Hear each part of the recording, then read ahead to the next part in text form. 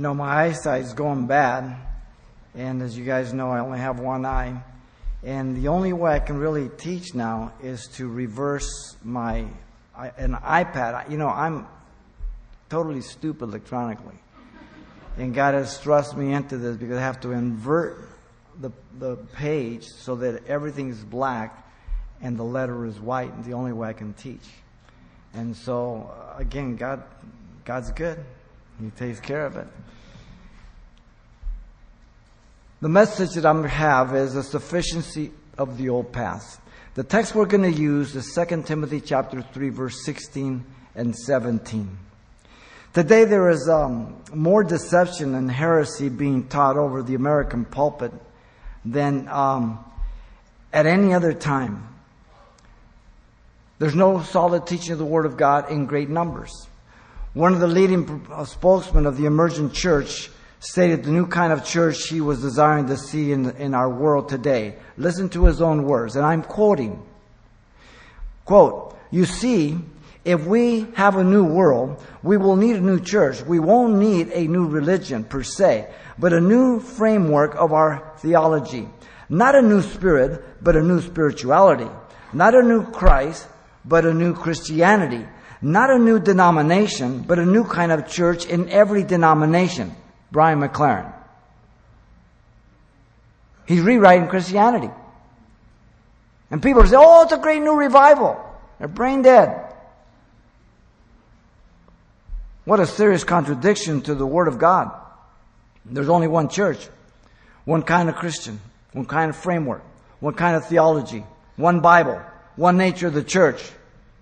Never, ever changes. The emergent church has been said to be like trying to nail Jell-O on the wall. There's so much diversity. It's almost like AIDS. The reason we can't find a cure for AIDS is because it mutates so fast that every time it mutates, it changes. It can't replicate the same. There's errors.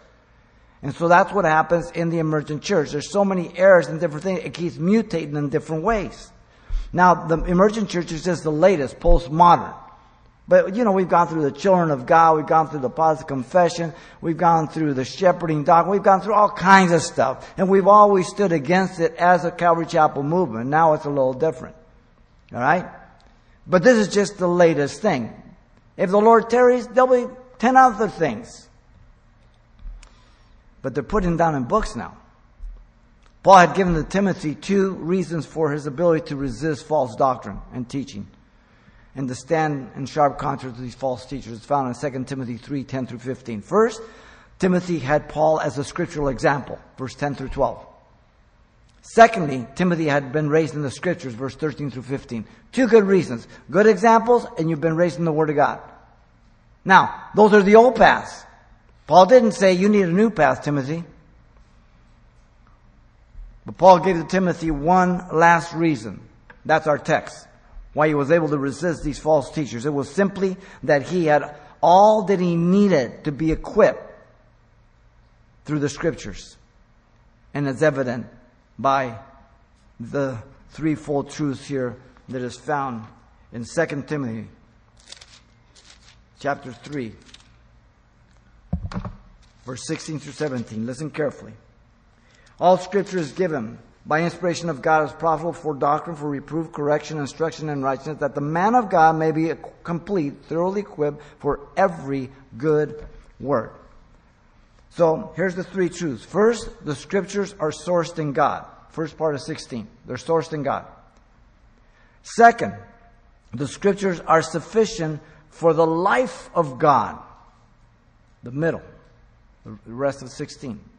And then thirdly, the scriptures are the sole means of training for the man of God. Verse 17. Wow. The scriptures are sourced in God. Listen again. All scriptures given by inspiration of God. The number of books in the scripture are sourced. Listen. All. All the books that are sourced in God are all. The word scripture there is usually preceded by the definite article, except for 2 places. In John 19:37 and here in 2 Timothy 3:16. So the word scripture, graphi, it means to write. Now we get graphite from our pencils. That means to write.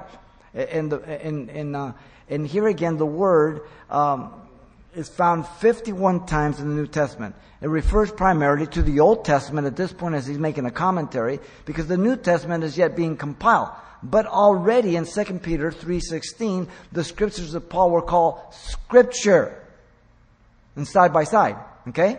So the new and the old are both inspired, inerrant, and we'll see that as we move along. So he's not saying the new is not. It's just that while he's speaking about the new, it's being written and compiled. Now, the way the verse should be translated is debated by commentators. Some translate the word every Scripture. Others translate it all Scripture. There's evidence within the Scripture in the New Testament for both translations. The word every would certainly mean that all that is Scripture, but it would equally imply that some were not given by God. That's the problem with that translation. The word all, on the other hand, removes that problem by declaring that all that is given by God is the Word of God. It makes a big difference. Okay? That's why I don't go for a lot of modern translations, because it changes the grammar and the meaning. You may like it a little better, but you've got to compare it to a good manuscript text, the Old King James or the New King James from the Textus Receptus. I don't like the RSV. That's from Westcott and Hort. I believe that's an inferior text. Okay? That's another argument altogether. But anyway. Now, the method for obtaining the Scriptures to guarantee their source in God was the fact that they were given by the inspiration of God. Take note of that in the text. The phrase given by inspiration, theopneustos, it means two words. Theo, God, breathed, expired from God, and literally is conveying that Scripture were inspired from God, describing the manner by which it was brought forth. God being the origin, the source of the Scripture. The person's merely the vessel.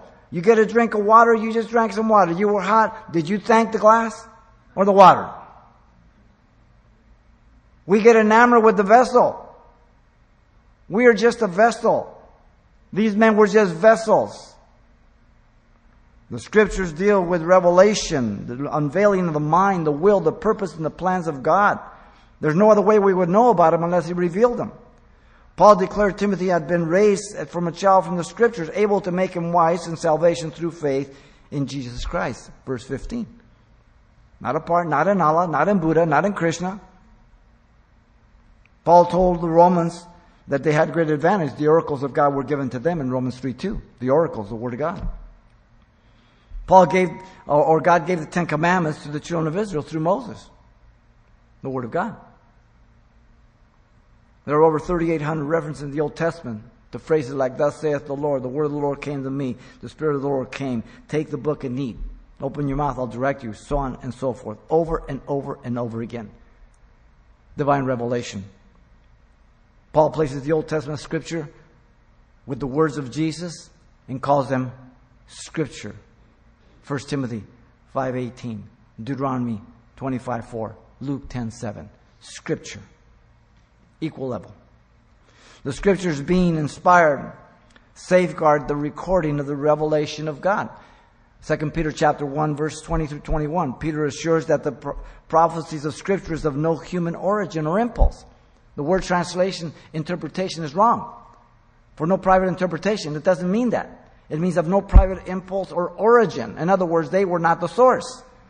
The rest of the verse explains that. Peter also assures us that since prophecy never came of the will of man, all men were spoken by God as God carried them along by the Holy Spirit in verse 21.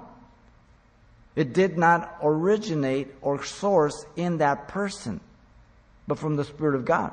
The word carry there is the same word that carries the boat with the wind in the book of Acts when Paul's in it, literally. So it is God who is the source and the origin, and men are simply the instruments. You know, I pick up a pen, a black pen, I write my name. I pick up a green pen, write my man. But I'm the one signing, not the pens.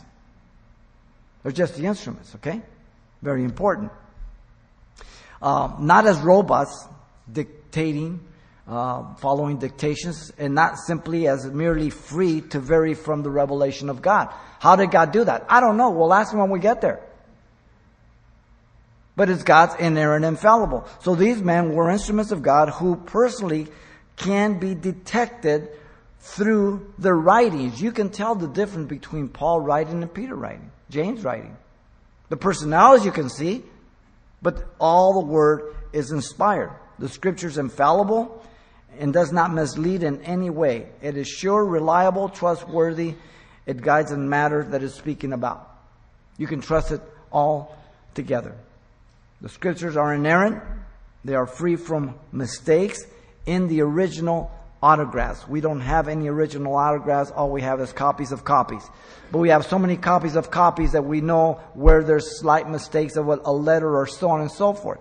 You have a letter, you make an original, and you keep a copy of it, and you mail out the original that you gave, and then the original is lost, and the guy says, I need that letter. Well, if you made 20 copies of that one that you had, and let's just say that as you're making copies, that copying machine runs out of ink, and some of the L's look like E's, and some of the T's look like their I's, or whatever it is. When you compare them all, because you know language and you know grammar, you can tell the obvious mistakes, right? It's simple. So the number of manuscripts, which we have over 5,000 manuscripts, okay? Now your footnotes on your Bible says this is not found in the best of manuscripts. It's talking about the Sinaiticus and Vaticanus, the dishonest footnotes. What it should tell you is it's not found in these two, which really are inferior, but it is found in 5,000 others. That's a better footnote. That's a truthful footnote. So even the publishing houses are owned by secular world, and they publish Christian material. Big problem, isn't there? Fungus among us. Okay? Now, the amount of difference between the manuscript things, we don't want to get into that. The letter stuff like that is so minute, it never affects the sense or the meaning of the text. Now, so Scripture is invaluable for the authority, being the infallible, inerrant Word of God. People say, isn't that redundant? No, it isn't. Because you can be infallible, but never inerrant. I can give you a test, you can pass it. You're infallible. You prove you're infallible. I give you a second test, you got 100. You prove you're infallible again. I keep giving you tests, pretty soon you're going to miss it. You're going to prove that though you were infallible 10 times, you ultimately prove that you were inerrant. You err. You're not inerrant. Sooner or later you're going to fail. The Word of God is infallible, inerrant. Absolutely perfect. It's not redundant. One day a Christian was witnessing to a friend about the Bible and how the person needed to believe the Bible and all that. He says, well, the Bible, there's all kinds of mistakes and, contradictions. And the guy didn't know what to say. Listen, when somebody tells you that, say, here, show me one. They're repeating it like a parrot. They've never read the Bible in their life. There is no mistake in this Bible. I'm the only mistake. The leading proponents of the emergent church denied the authority of Scripture and inspired revelation from and by God, declaring it is inerrant and infallible, and not able to be understood. That's why they dialogue. They believe and touch and teach that man can not know absolute objective truth about God, about sin, about hell, or heaven. Yet God says that He has given understanding and commands us to study and rightly divide the word of truth. 1 Corinthians 2, 9 through 16. 2 Timothy 2:15. Now, if I can't understand truth, then why would God tell me to study? And why would God say He's going to deal with me if I don't obey? If I obey, that means I automatically means that I can understand, right? So who's right, God or the emergent church? I'll go with God. The leading proponent of the emergent church, many of them, deny the atoning work of Jesus Christ at the cross that reconciles man to God. They believe and teach that the atonement of Jesus on the cross is not vicarious for all sinners to forgive their sins, but that the life of Jesus is only an example to follow. Wow, that's a big difference. Are you kidding me? If he's not the empowerment and the sword, but merely an example, where am I going to get the ability? Duh. People are dumb. The leading proponents of the emergent church deny that Jesus is the only way to God the Father. Now, a lot of these things are subtle. They don't say it directly, but they say it in what they say. They believe and teach a person can have a God experience without being born again. Through contemplative prayer, labyrinths, prayer stations, mantras, contradicting the word of Jesus that He's the only way, the truth, and the life in John 14:6. Now, who are you going to go with? Jesus or the emergent church? Contemplative prayers tapping into demons. Richard Foster, the Golden Guru, the mid-'80s. Celebration of Discipline. I was at APU when this book came out. Insane. Listen to Brian McLaren. Again, I quote his own words. Quote, I must add, though, that I don't believe making disciples must equal making adherents to the Christian religion. It may be advisable in many, not all, circumstances to help become followers of Jesus and remain within their Buddhist, Hindu, or Jewish context. I beg your pardon? So you can remain in the religion you are and just call yourself Christian. And that makes you Christian. Wow. McLaren, Jesus. I don't know, that choice is hard. The leading proponents of the emergent church do not hold these non-negotiable doctrines as the very Word of God. Rob Bell says, quote, our words aren't absolutes, only God is absolute, and God has no intention of sharing His absoluteness with anything. Sounds smart, doesn't he? Especially words people have come up with to talk about Him. That's in his book, Velvet Elvis, page 23. They sound so smart. A lot of smart people in hell this evening, ladies and gentlemen. Hell's full of them. For this reason, we also thank God without ceasing. Because when you receive the word of God, which you heard from us, Paul says, you welcome them not as the words of men, but as it is in truth the word of God, which also effectively works in you who believe. 1 Thessalonians 2:13. Hebrews 1:1-2. God, different times and in diverse manners, spoken times past through the fathers, has in these last days spoken to us through His dear Son. Boom. Period. Jesus is the only one. No one else. That's pretty narrow. That's right.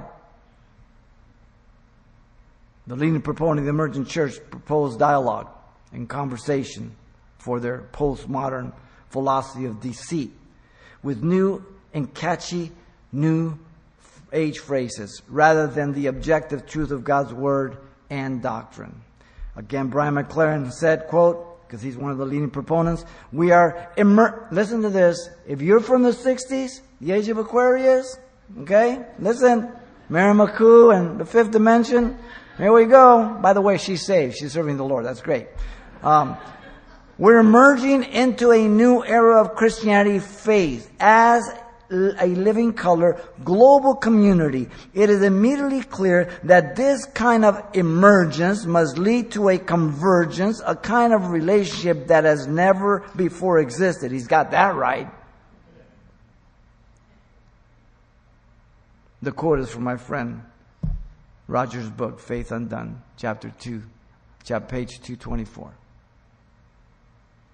We don't make these things up, ladies and gentlemen. This is their own words. Here's their phrases. A new reformation, but it's a new distortion. A vintage theology, but it's a vile philosophy. A new spiritual journey, but it's denying doctrinal absolutes for the journey.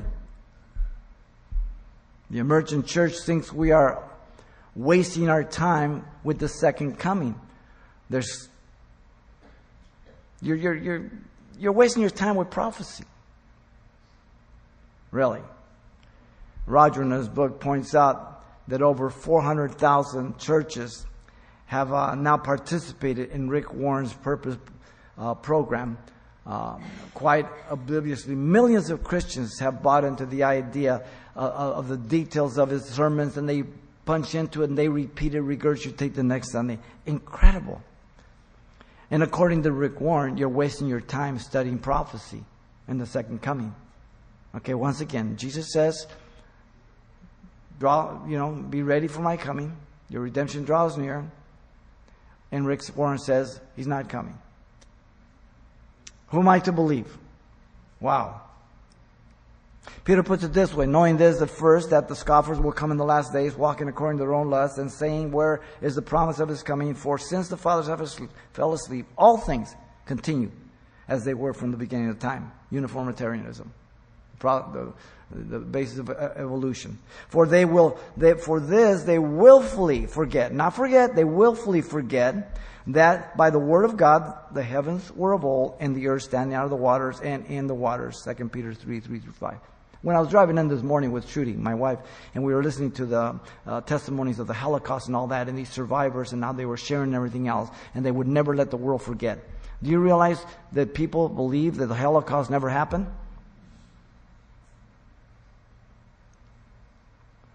The world is under great deception, both secular and spiritual. Both ways. Jude exposes them as liars and false teachers. Beloved, while I was yet with you diligently to write to you concerning the common salvation, I found it necessary to write to you, exhorting you to contend earnestly for the faith which was once and for all delivered to the saints. The faith never changes.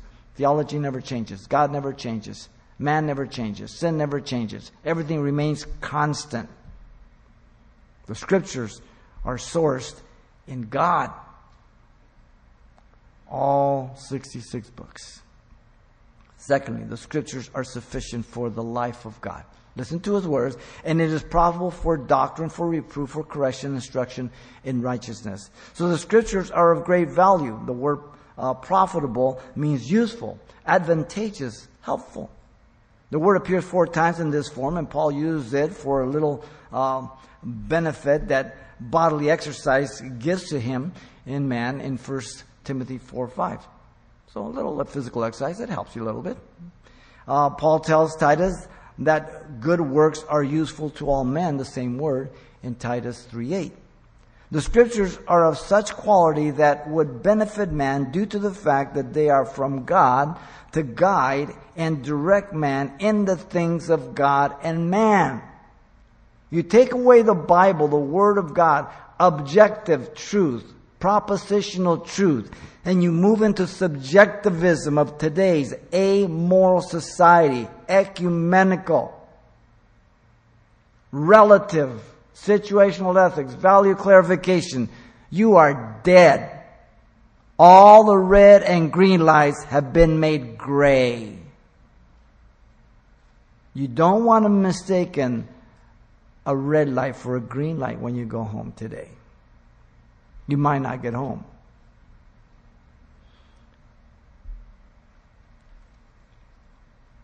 The scriptures are of great value for doctrine, notice. The didaskalia, the act or manner of teaching, referring to content of truth for right learning. The word is key. It's found over and over and over again, about 15 times in the pastoral epistle. 1 Timothy, 2 Timothy, and Titus. Doctrine, doctrine, doctrine, doctrine, doctrine, doctrine. The only 3 books we have that are written directly for church order. What's the key? Doctrine. What do they say today? Oh, let's not fight about doctrine. No, let's fight about doctrine. Love without doctrine becomes perverted. It doesn't take long for me to get funky. I'm a great sinner. I haven't forgotten. You want to go sin? I'm ready. I need the Spirit of God and the Word of God to reckon my old man dead. A total of 27 times it appears in the pastoral epistles. The Bible alone can teach man truth about God, Jesus, the Holy Spirit, anything about God. Only the Word of God. Everything else is speculation. The law commanded the king to make a copy of the law, as you know in Deuteronomy 17, 18 through 20, that he not exalt himself or deviate to the left or the right. He was to make a copy of it. You and I are commanded to study the Word of God all the days of our life in order to profit and be blessed. Joshua 1:8, Psalm 1, verse 1 through 3, 2 Timothy 2:15, just to mention some. You just stay away from the Word of God and you see what happens to you. It won't take long. Stop going to church. Stop praying. Stop hanging out with Christians. Let me tell you, it doesn't take long. Notice the scriptures are of great value for reproof also. The word reproof means conviction, not only by the charge, but by the manifestation of truth of that charge. Whether acknowledged outwardly or guilt inwardly, it is a court term. I am to confront you whether you want to acknowledge it or not. My motive is love, to turn you, to correct you. Not because I exalt myself against you. Not because I think that I'm better than you. The word appears only 2 times in this form. The other time is translated evidence in Hebrews 11:1. The word is defined by Kittle in his dictionary like this: to show someone his or her sins and summon them to repentance. That's what you're to do towards me and I towards you. You as a parent, you see your child deviate and you say, hey, get back in the yard. Do you care what your kid thinks about you? You want him in the stinking yard. Simple. The interesting thing is that the harder we try to convict people of their sin in our flesh, the more they rebel. I'm only a vessel. It's the Holy Spirit that convicts the heart of a man and a woman. I can convict no one. I can save no one. All I am is the instrument. I am to be a faithful messenger. The message is not mine. The authority has been vested to me. It's not mine. I'm only responsible for the proclamation. I am not responsible for your response. I'm only responsible for the proclamation of the message. Very important. The scriptures are of great value for correction. It says also, notice, it's made up of 2 words. It appears this time here, epi, which means upon, or to make straight. And the scriptures are useful for restoring the individual in an upright position, upon to straighten.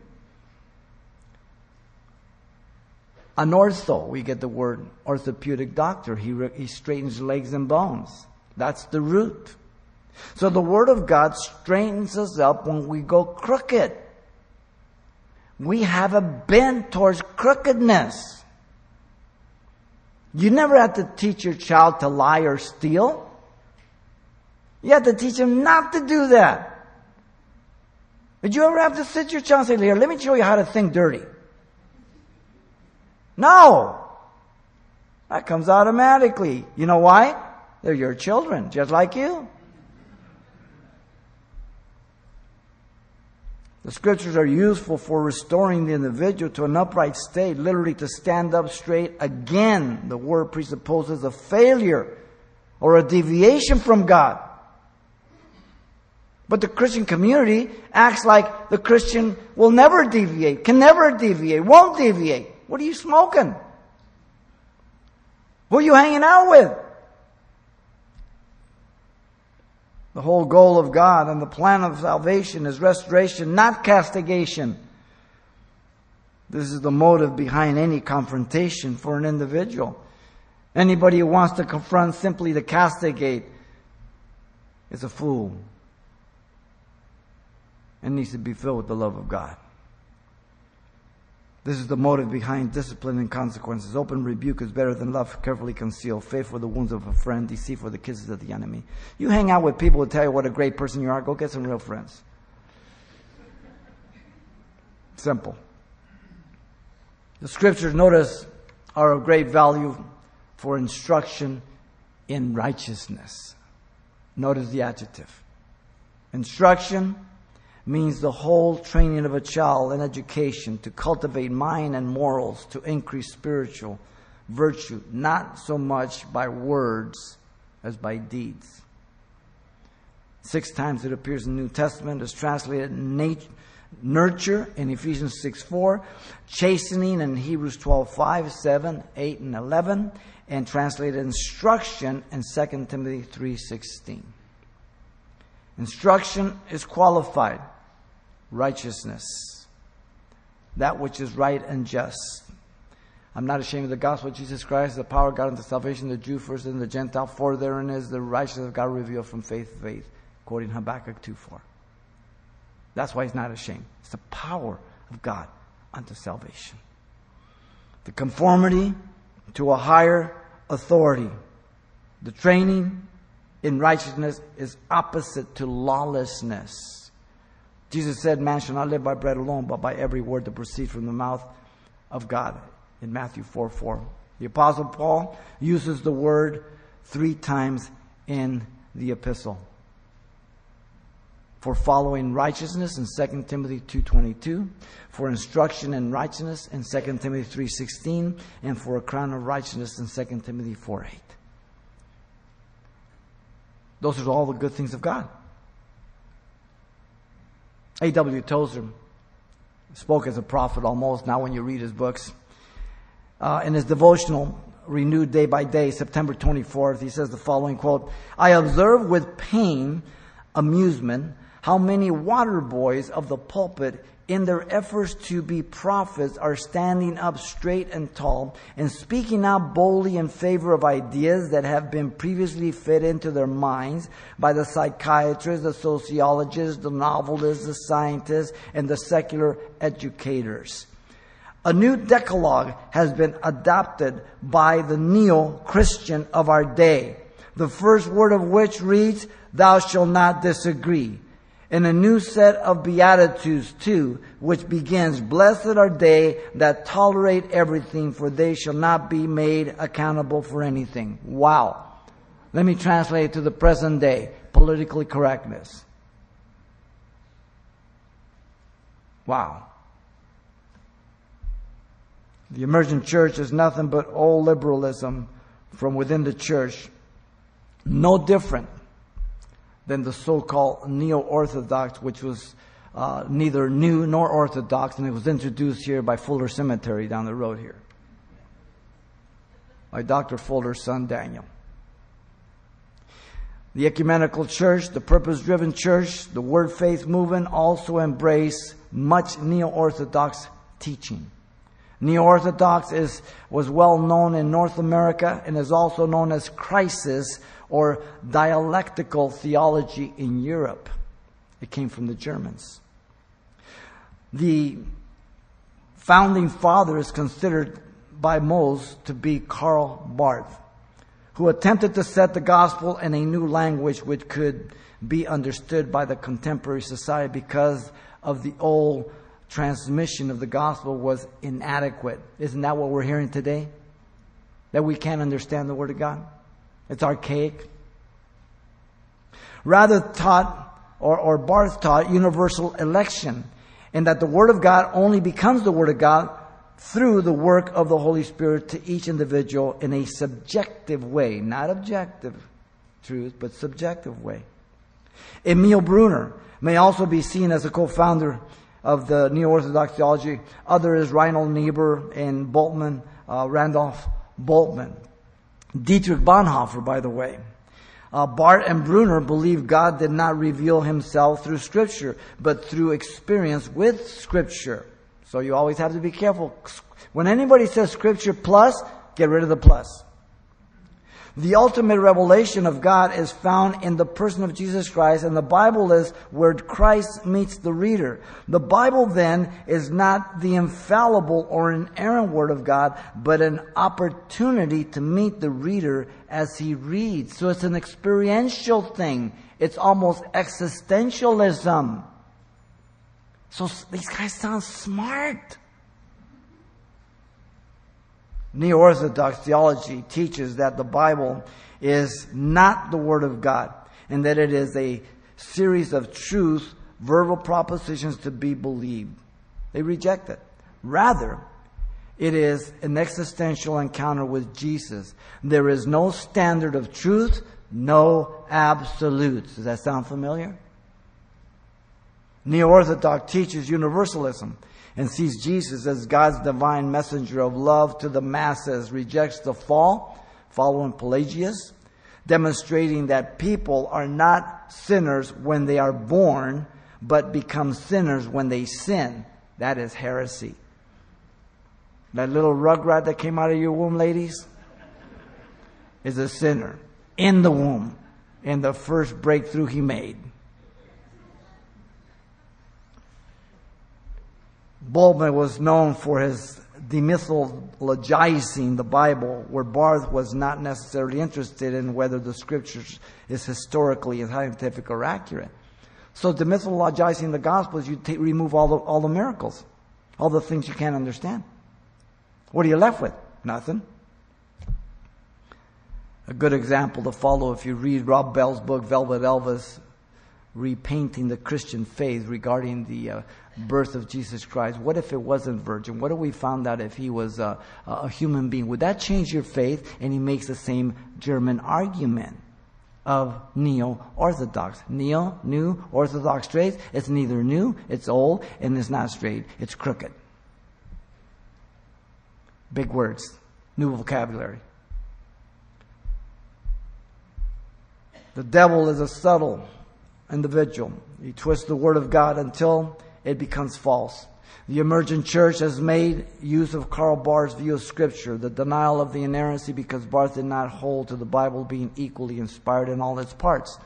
Dr. Walter Martin put it this way. Some of you may remember Dr. Walter Martin, Chuck Smith, Dave Hunt, all the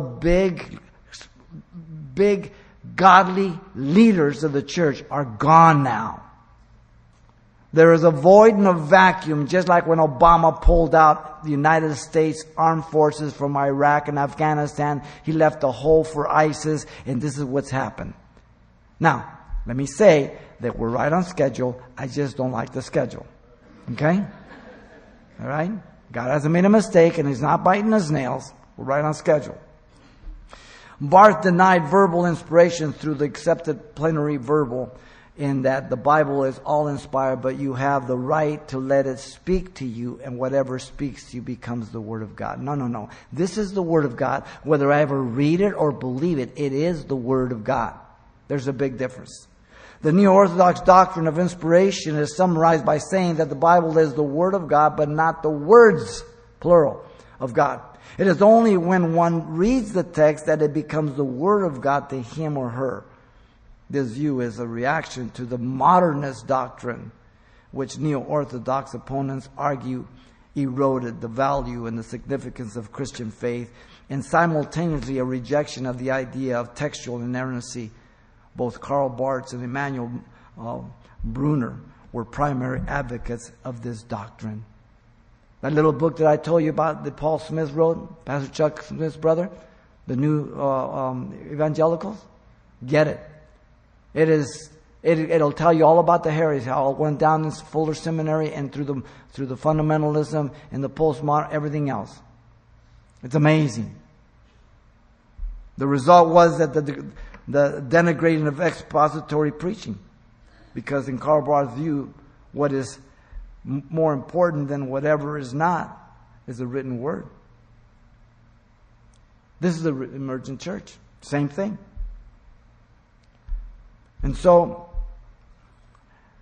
what Satan is doing through these emergent deceivers is confusing the issues surrounding sola scriptura, Scripture alone, the Reformation. And the doctrines of verbal inspiration and plenary inspiration of the Bible. Plenary verbal inspiration means every word, everything, big word. Okay? The problem which completely undermines Karl Barth's faulty view of inspiration as a valuable understanding of Scripture for the Christian is that he held the Bible to become the Word of God when you read it. That's absolutely wrong. It is the Word of God. The spiritual problem with the line of reasoning is that man's reasoning is corrupt by sin nature and cannot be trusted. You know that. As one has said, quote, "Still, this is where the hollow man of emergent like Rob Bell, Leonard Sweet, go in order to continue to sow their postmodern confusion." Wow. I hope you believe the Word of God is the Word of God. I hope you're not being taken in by the deception. Do you believe this is the infallible Word, inerrant Word of God? Do you believe this is the only authority for your life? Do you believe that it is over you? Then great. If not, you're on your way to hell. It's just that simple.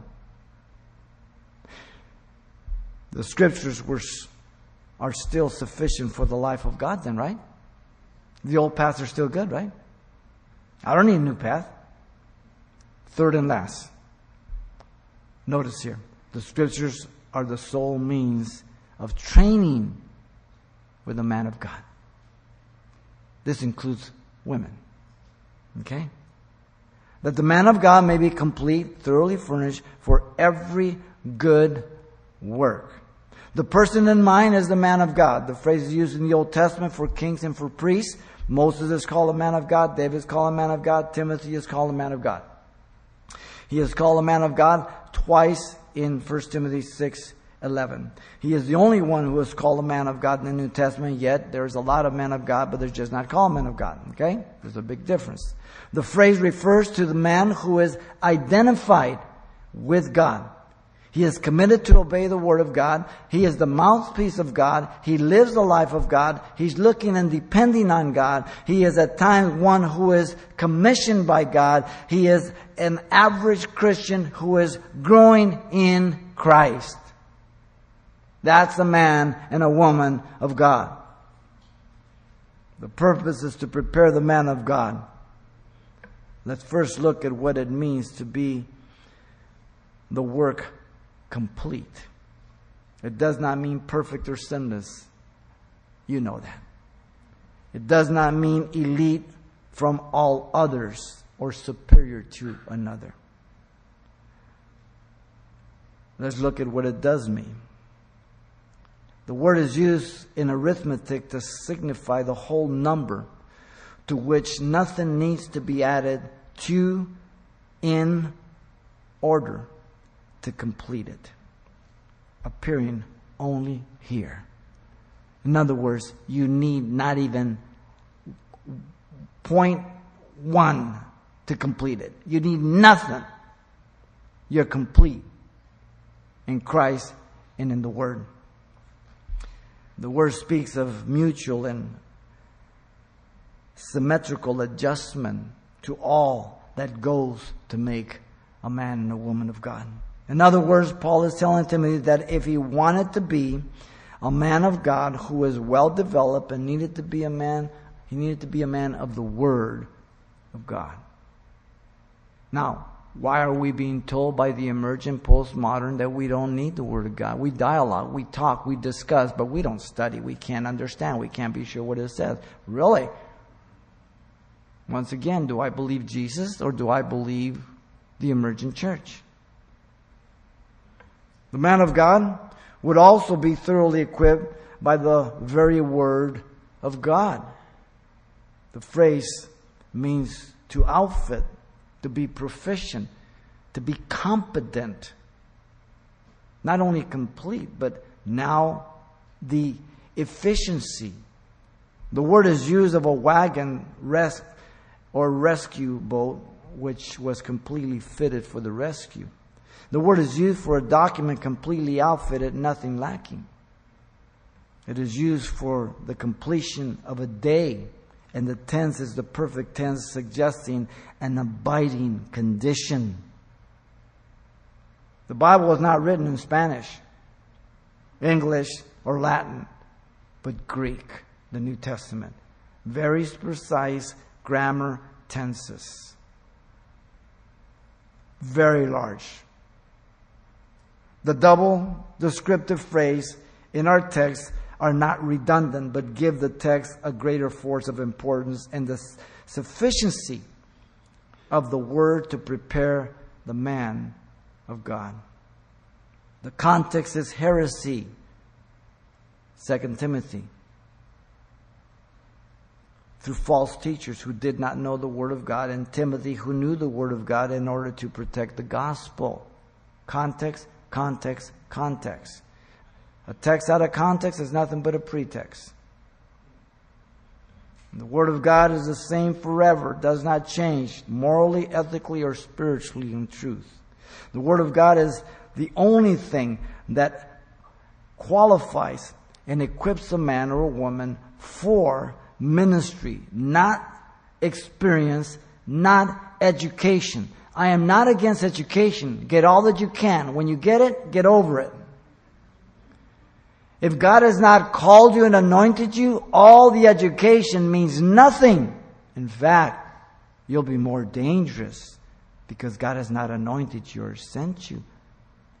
And now you're dependent upon your brilliance, and you will hurt the people of God. Timothy was more fortunate than most. He began as a child in the Scriptures, verse 15. I wasn't raised from a child in the Scriptures. I was 23 years old. Would to God I would have been raised as a Christian. Notice the product of man. The man of God is good works. The quality of the work of God desires to manifest is good. Agathos, perfect and kind. That which produces pleasure and satisfaction. The word is key to the pastoral epistles. Probably about 15 times it appears. The combination of faith and works is not a contradiction, but a complement of the same truth. James says faith without works is dead. James 2:17. The pastoral epistles focus on the work as a key to ministry, appearing 20 times. Jesus told the Pharisees, for which of these good works do you stone me? He was the model for good works. We're God's workmanship created in Christ Jesus unto good works. Ephesians 2:10. And the word workmanship there is poema, message. In other words, you are the closest and the clearest thing that people will ever read as the gospel. You are God's poem to the world. The poem is the gospel of Jesus Christ. The believer's good works are to be seen, that they may glorify our Father which is in heaven. Wow. Matthew 5:16. We're gathered here today not to impress you. We're here together not for you to follow us. We're here to warn you about not following false teachers and false prophets and everybody else who's false, and that you follow Jesus Christ and the Scriptures. Oswald Chambers. I love that guy. Can't wait to meet him. Put it this way. Quote, you cannot do anything for your salvation, but you must do something to manifest it. You must work out what God has worked in. Are you working it out with your tongue, with your brain, with your nerves? If you are still in the same miserable crosspatch, set on your own ways, then it is a lie to say that God has saved and sanctified you. God is the master engineer. He allows the difficulties to come in order to see if you can vault over them properly. By my God have I leaped over a wall, he quotes. God will never shield you from any of the requirements of a son or a daughter of his. Peter says, quote, think it not strange concerning the fiery trials that are here to try you. Rise to the occasion. Do the thing. It does not matter how it hurts as long as it gives God the chance to manifest himself in your mortal flesh, he says. May God not find the wine in us anymore, but may he find us full of spiritual pluck and athleticism, ready to face anything he brings. We have to exercise ourselves in order that the Son of God may be manifested in our mortal bodies. God never has museums. The only aim of the life is that the Son of God may be manifested, and all dictation to God vanishes. Amen. Well said. This is not what the church wants to hear today. The church wants to hear how nice they are. And how they've been victims. And all this other trash. Let me tell you about yourself. You're rotten to the core. There is no hope in you. It's only the grace of God that has saved you and I. That is the club of Jesus. Okay? There's not going to be one good person in heaven. Just a bunch of sinners have repented. That's all it is. What we lack today is good, solid, expository teaching of God's Word to escape the trickery of men. Ephesians 4:14. The church that teaches the Word of God systematically through the Bible is rare. But if it does, it is a lighthouse to those that are perishing. You know, that lighthouse doesn't seem very significant in sunny days. In fact, it's kind of an eyesore in the middle of this beautiful beach. But when those storms come and those ships are out there, that light is the greatest hope they can ever see. You understand? Here's what's happening today. I've been your pastor for 36 years here. And I would not have believed what I have witnessed in the latter years. People who were raised in the church here, people who were servants in the church here, people who were leaders in the church here, who their children have gone wayward and their parents have followed them. That's a new one. Wow. They used to sit where you're sitting. How can a young man change his ways? By taking heed according to your word. Your word have I hid in my heart that I might not sin against you. Teach me good judgment and knowledge. Psalm 119, verse 9, 11, and 66. Wow. Without God's word, none of us would be where we are or know what is right or wrong. We would just be comparing ourselves among ourselves, so we'd be unwise. And of course, when I would compare myself, I try to pick the most rotten one of you, so that way I'd look better. Right? See, we don't really like to admit who we are. If I took a picture right now and I say, after the conference there's going to be pictures in the back, and you're going to say, oh, that doesn't look like me. That's you, that's you, that's you. You think you look better. You don't, that's you. It's the way we are.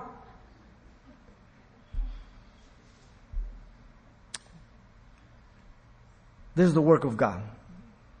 If it's the work of God, then the plumb line is the measure. It reveals everything that's in disagreement with Him.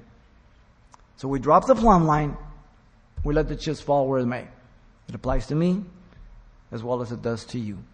It applies to my son, my daughter, to my granddaughters, to my grandsons, to everybody. I am never, ever to favor anybody at the expense of truth, no matter how close they are to me. Wow. Before I was afflicted, I went astray, but now I keep your word. Psalm 119:67. Wow. The standard of the world of right and wrong is subjective today. If we do not rely on God's word, we will be as wrong as all others. His word is a lamp to our feet. Psalm 119:105. Open my eyes that I may see wondrous things from your word. Psalm 119, verse 18. You know, Psalm 119 is the longest one, right? It talks about one thing, only one thing, the word of God.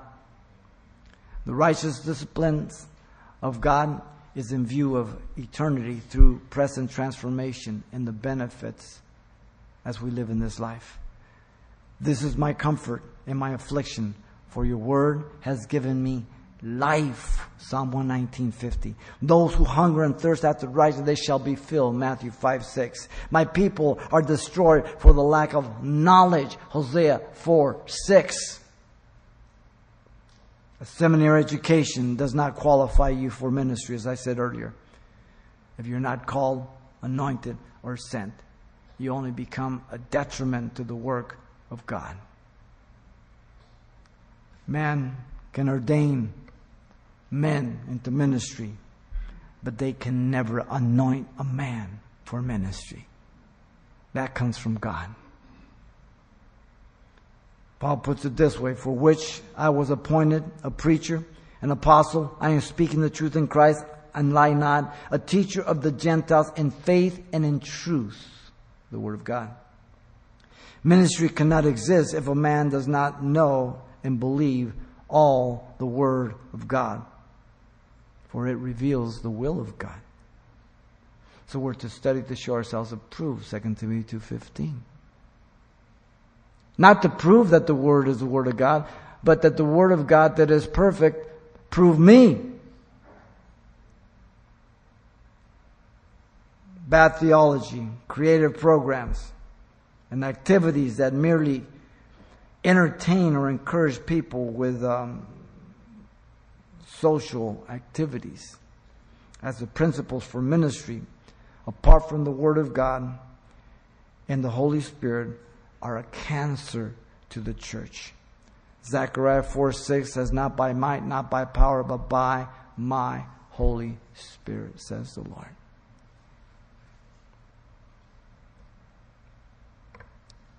To me, the choices are simple. It's A or B. A is God. B is apart from God. Apart from God, you've got zillions of choices. In Christ, you only have one choice. Are we clear on that? It's simple. So the Scriptures are still the sole means of training for the man or woman of God. So I guess the old paths are still good. The Scriptures.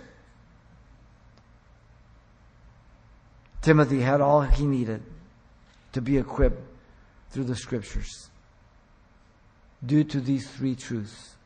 The Scriptures are sourced in God. The Scriptures are sufficient for the life of God. The Scriptures are the sole means of the training for the man of God. Am I going to believe the Bible or the new movements? The revelation of God or the intellectual creativity of man? Those are the choices, ladies and gentlemen. And now we as a church are starting to be pressured not only from within the church, but from legislation from without. In Canada, it's already there. Hate crimes. If the Lord tarries. I told you I don't smoke. Bring me a Starbucks at jail, okay? Sooner or later, American pastors are going to go to jail if the Lord tarries. Mark my words.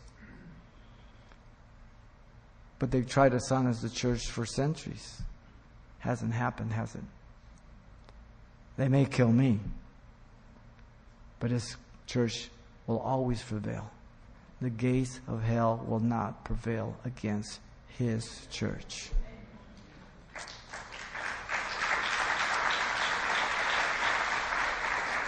Lord, we just worship You. We just thank You. We're just in awe of You, Lord, and so humble that You would even care for us and die for us, Lord. And that You would give us the ability to have this passion for Your Word. And for You, we know it's You and no one else, Lord. Keep us on fire. Keep us open to Your work, to Your will. That's always focused on Your Word, Lord. I pray for every person that's here, over the internet, the radio, Lord. That You would minister to them. If there's anybody out there who doesn't know You, that, Lord, You would make Yourself known about Your love for them and how You died for them. That they would call on Your name and be saved, Lord. That Your desire is to forgive them of all their sins. And so, Lord, we commend them to You. Thank You for this day. Thank You for bringing us together. Lord, just charging us up and reminding us of the simple truth of Your Word, Lord. Sufficient for anything and everything in life and those things that You will allow. So, Lord, we thank You. I lift every person to You, Lord. And we ask all this together in Jesus' name. Amen. Amen.